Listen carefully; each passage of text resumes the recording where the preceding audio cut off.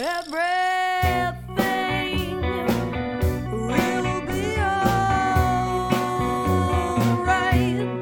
Everything is gonna be alright.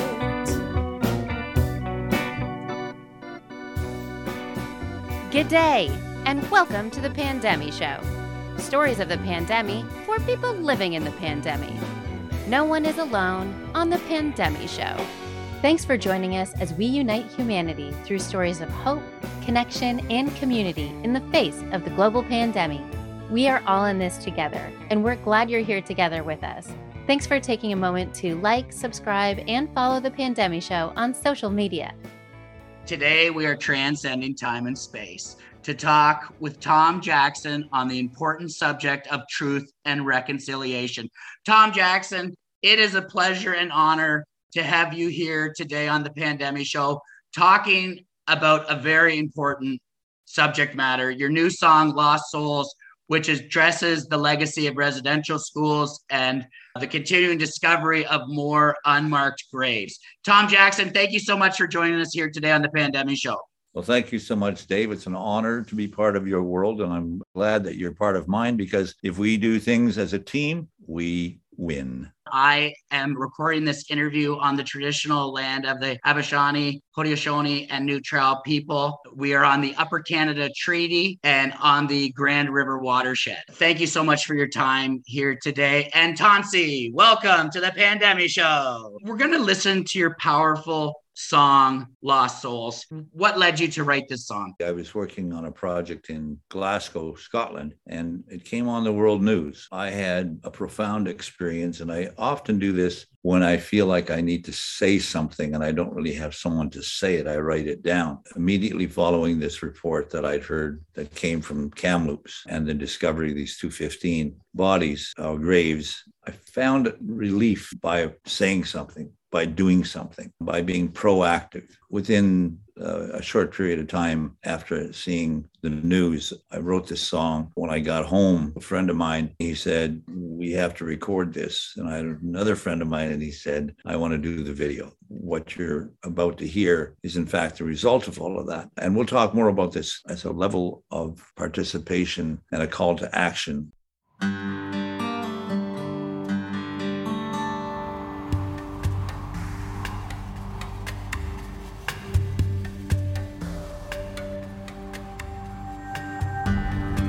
Hoping to play with dolls and toys, or maybe Indians and cowboys. Sister says, don't speak your language, it's just dead noise. Father, you said you came to pray, but I think you're losing control. Please, Father, let me go. I won't tell. No one will know.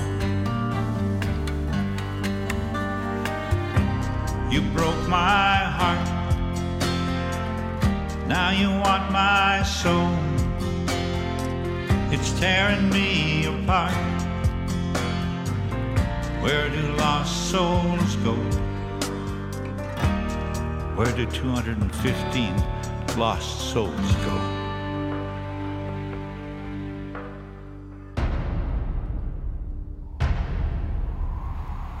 You get so much praise for your long, beautiful braid. Your life is in your hair. I'll cut it. You say a prayer. Government says we got an issue. We don't know what to do. Too brave and proud, it's true. Chop that totem down an inch or two.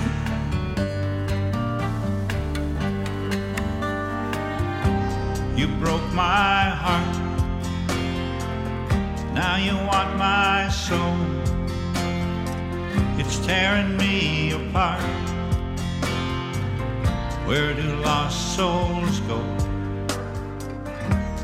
Where do 215 lost souls go?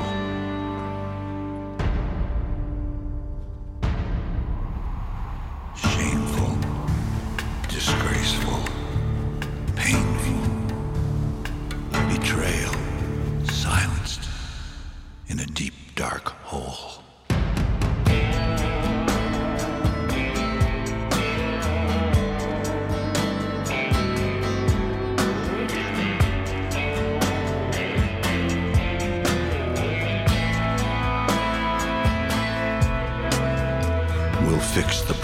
said the church. Come with me, little girl. This won't hurt.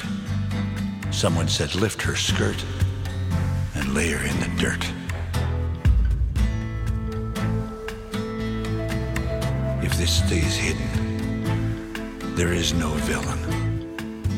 If you want to defeat the Indian, take away their children.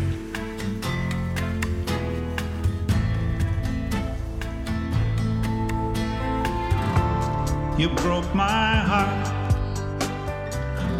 Now you want my soul. It's tearing me apart. Where do lost souls go?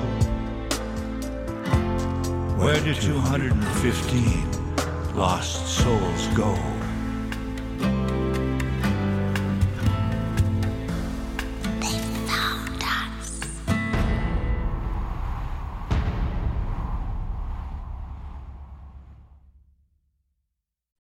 Thank you, Tom, for that song.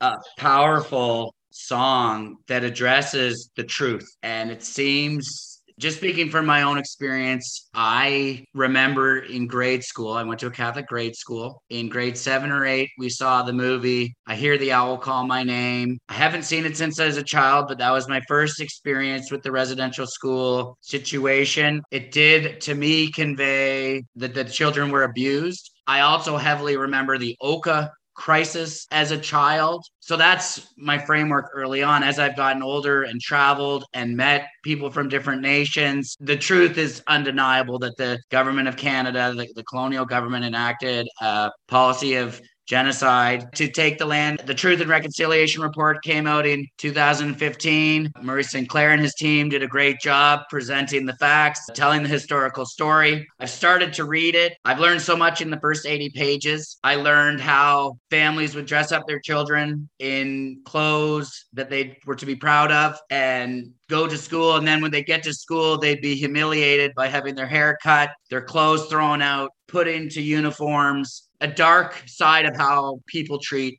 other people. How long ago did you learn that, did you say? In grade 7 and 8 was my first exposure to what was going on, but it wasn't until I'd be in my 20s and 30s that I really started to get a deeper understanding of the horrible legacy of the colonial model towards First Nations people. So one of the deeper, darker elements of this is that a lot of people over the course of their lifetime about this situation. And a larger number, I guess you could say, haven't heard about it because it hasn't been shared, because there has been a silence around it. The people who denied it perhaps may be feeling guilty or maybe saying to themselves, well, it's got nothing to do with me. It wasn't my fault. They're right. It has nothing to do with them. It's not their fault. What happened is not their fault. What happens is a whole other thing. So now that you've heard, the question is, what are you going to do? Now that you're hurt, what are you going to do? Because if you hurt, you probably want to heal. Okay, so the process of healing isn't always peaches and herb. It's not. You know, when you get a little toe, do you even know you have a little toe? You know your baby toe? Not till you stub it.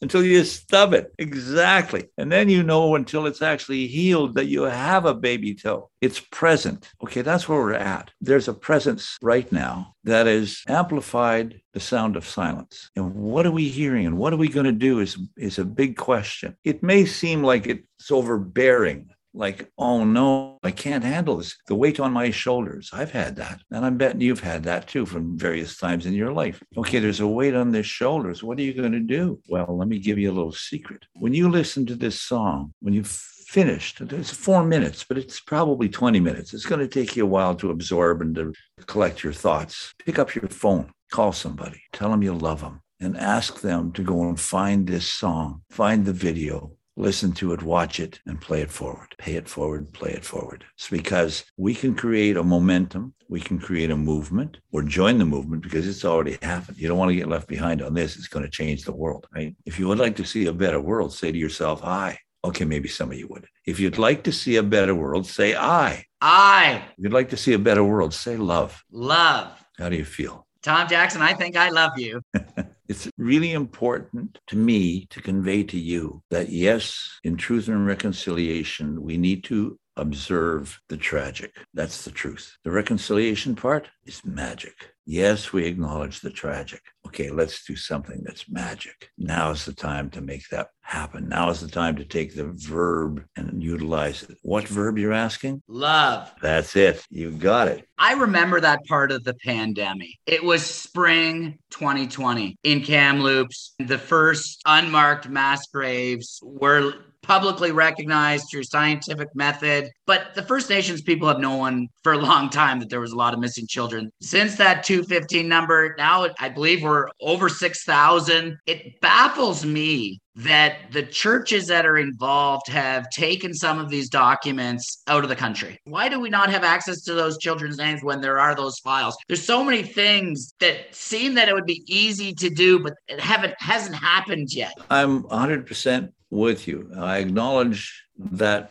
bit of information to be true. There are archives that didn't all get moved. There are boxes and boxes and boxes and boxes and boxes and boxes of archives that are still available. They just have not been opened. They will get opened, but they only get opened if you ask to have them opened. It takes political will, and it takes the involvement of a group of people who will go to their constituent and they'll say, if you're not going to save the life of my child, I am not going to vote for you. And I'm going to tell everybody that I know to not vote for you. And I'm going to tell them why, that you will not save the life of my child. What does that mean? That means I need to have a message for my child. I need to have something for my child to hang on to. I need some truth so my child can understand what this word, this big word, I can't spell it. It's called reconciliation. The ... reconciliation, it means something. It's got some weight. There has been some change in the sense that now the resource extraction industry,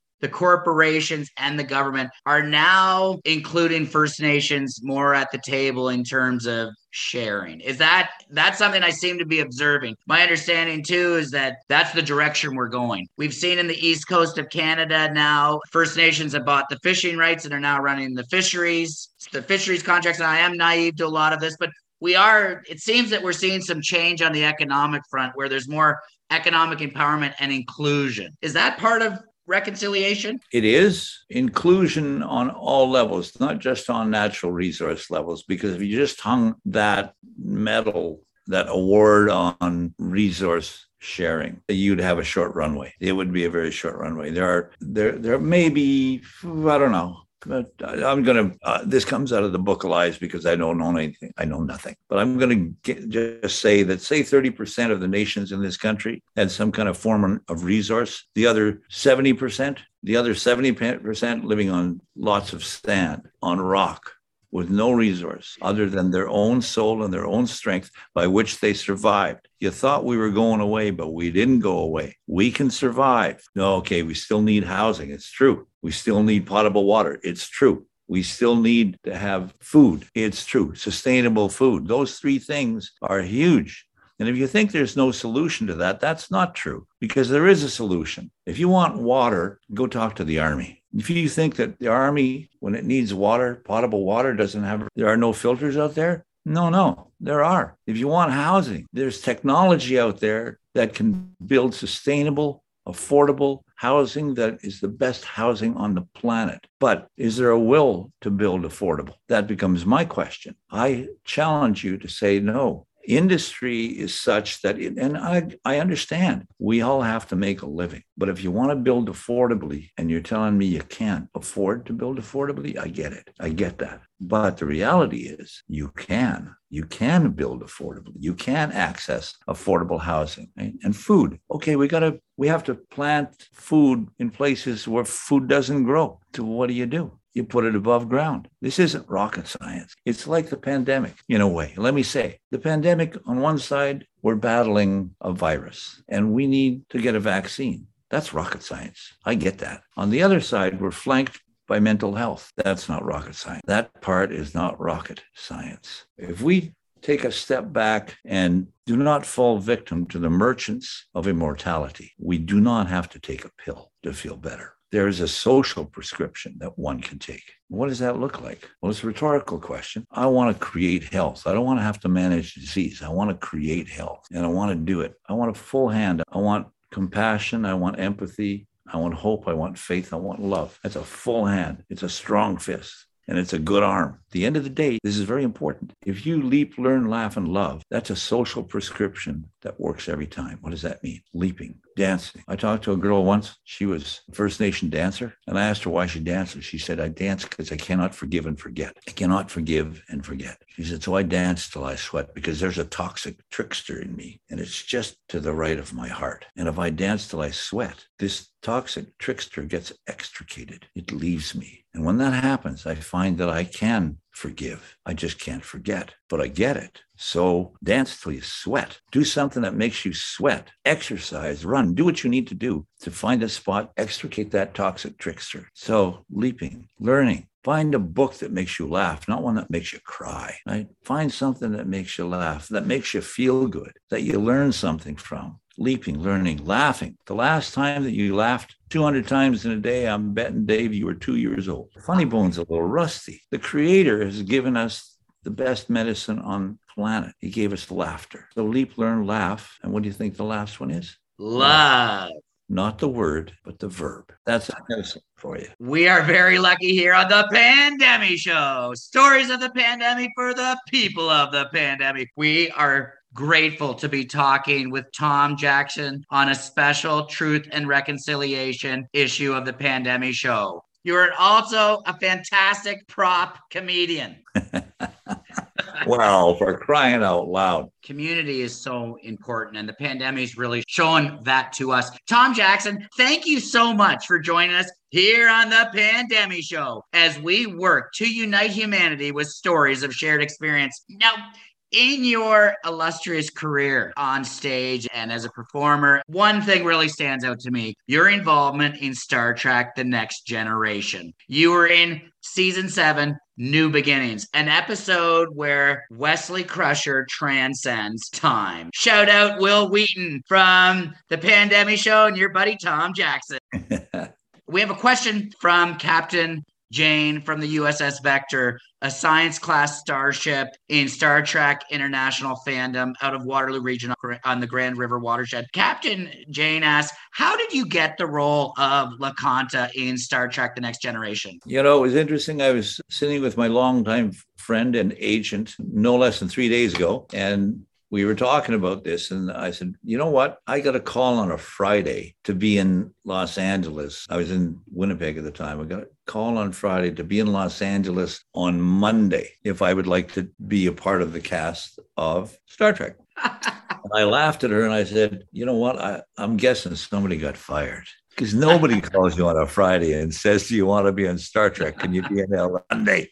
I got there. My experience was terrific. I got to sit in the captain's chair, and I got on the phone. You remember the old shoe phones? Somebody borrowed me one, and I called my friend Graham Greene. Remember Graham? You know Graham Greene? Graham Greene, an actor? Yeah. So because I had been on his deck with him, watching water.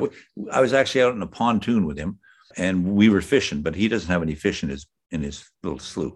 But we were sitting there with a little 6-pack of beer, throwing stuff into the lake, pretending we were going to catch fish. We talked about what we would like to do that we hadn't done. We both said Star Trek. So I called him and gave him the nanny poo-poo thing over the phone and said, guess where I am? I'm in the captain's chair on the Star Trek Enterprise. In your episode, it was a contentious issue, and it addressed the North America's colonial past. The Federation was negotiating a peace treaty with the Cardassians, and some Cardassian planets, colonized planets, were on the Federation side of the peace treaty, and some Federation planets were on the Cardassian side of the peace treaty. In this episode, a tribe of North American First Nations people had been traveling through space for 200 years to look for the just right planet to live the rest of their lives. And they found this planet, and Captain Picard was ordered by the Admiral to go and remove those colonists. Lots of different storylines came together in it. And you played LaConta. In your storyline, you had a relationship with Wesley Crusher, played by Will Wheaton. Ultimately, what ended up happening was that the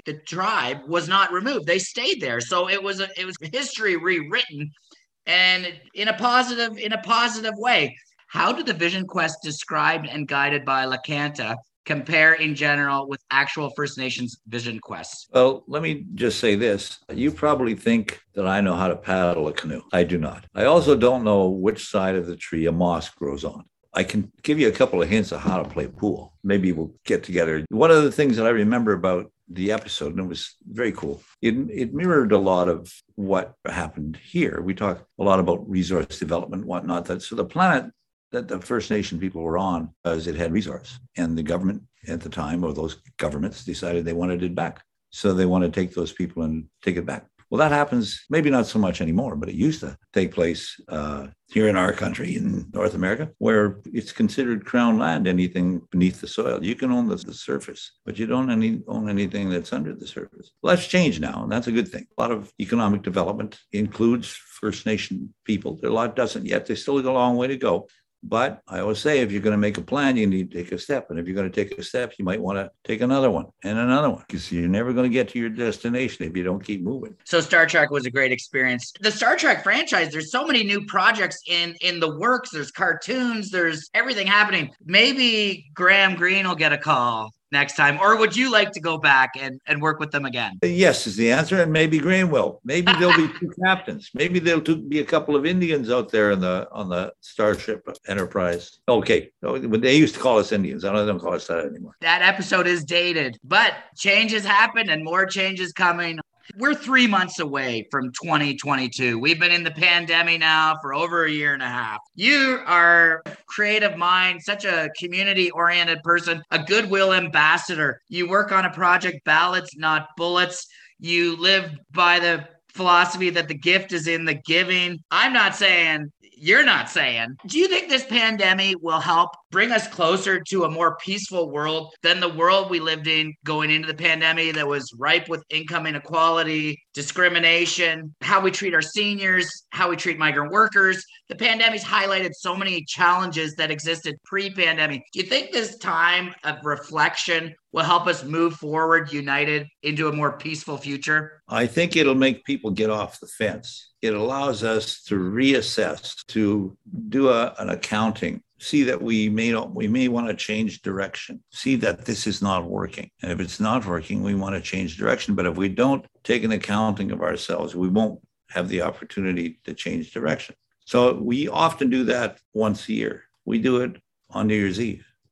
We look at what we did and what we want to do. But what if we did it twice a year? What if we did it in June and in December? Or what if we did it once a month? Or dare I say once a week, or once a day, once an hour? Just think that if you wanted to make a commitment to yourself to make the world a better place, and you checked on yourself once a day to see how you're doing, I'm going to guess you'd get a lot more people in your canoe. If you're trying to get to the other side of the river, you get more people in your canoe with a paddle, you probably get there a lot faster. Tom Jackson, cannot thank you enough for your time today here on the Pandemic Show. Stories of the pandemic for the people of the pandemic. No one's alone on the Pandemic Show. Your song, Lost Souls, it is such a powerful song, and I look forward to sharing that song with people in my circle and asking them to share it so we can get the truth out there, and then we can all get down to work on the reconciliation. You bet.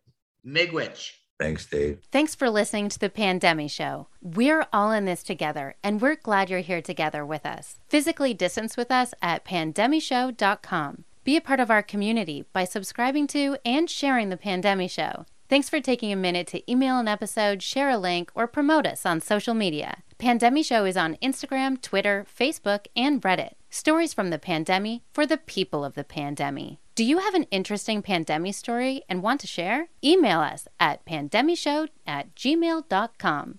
Thanks to all our guests. Thanks to Giant Value for singing us in and letting us know everything is going to be all right. No one is alone at the Pandemic Show.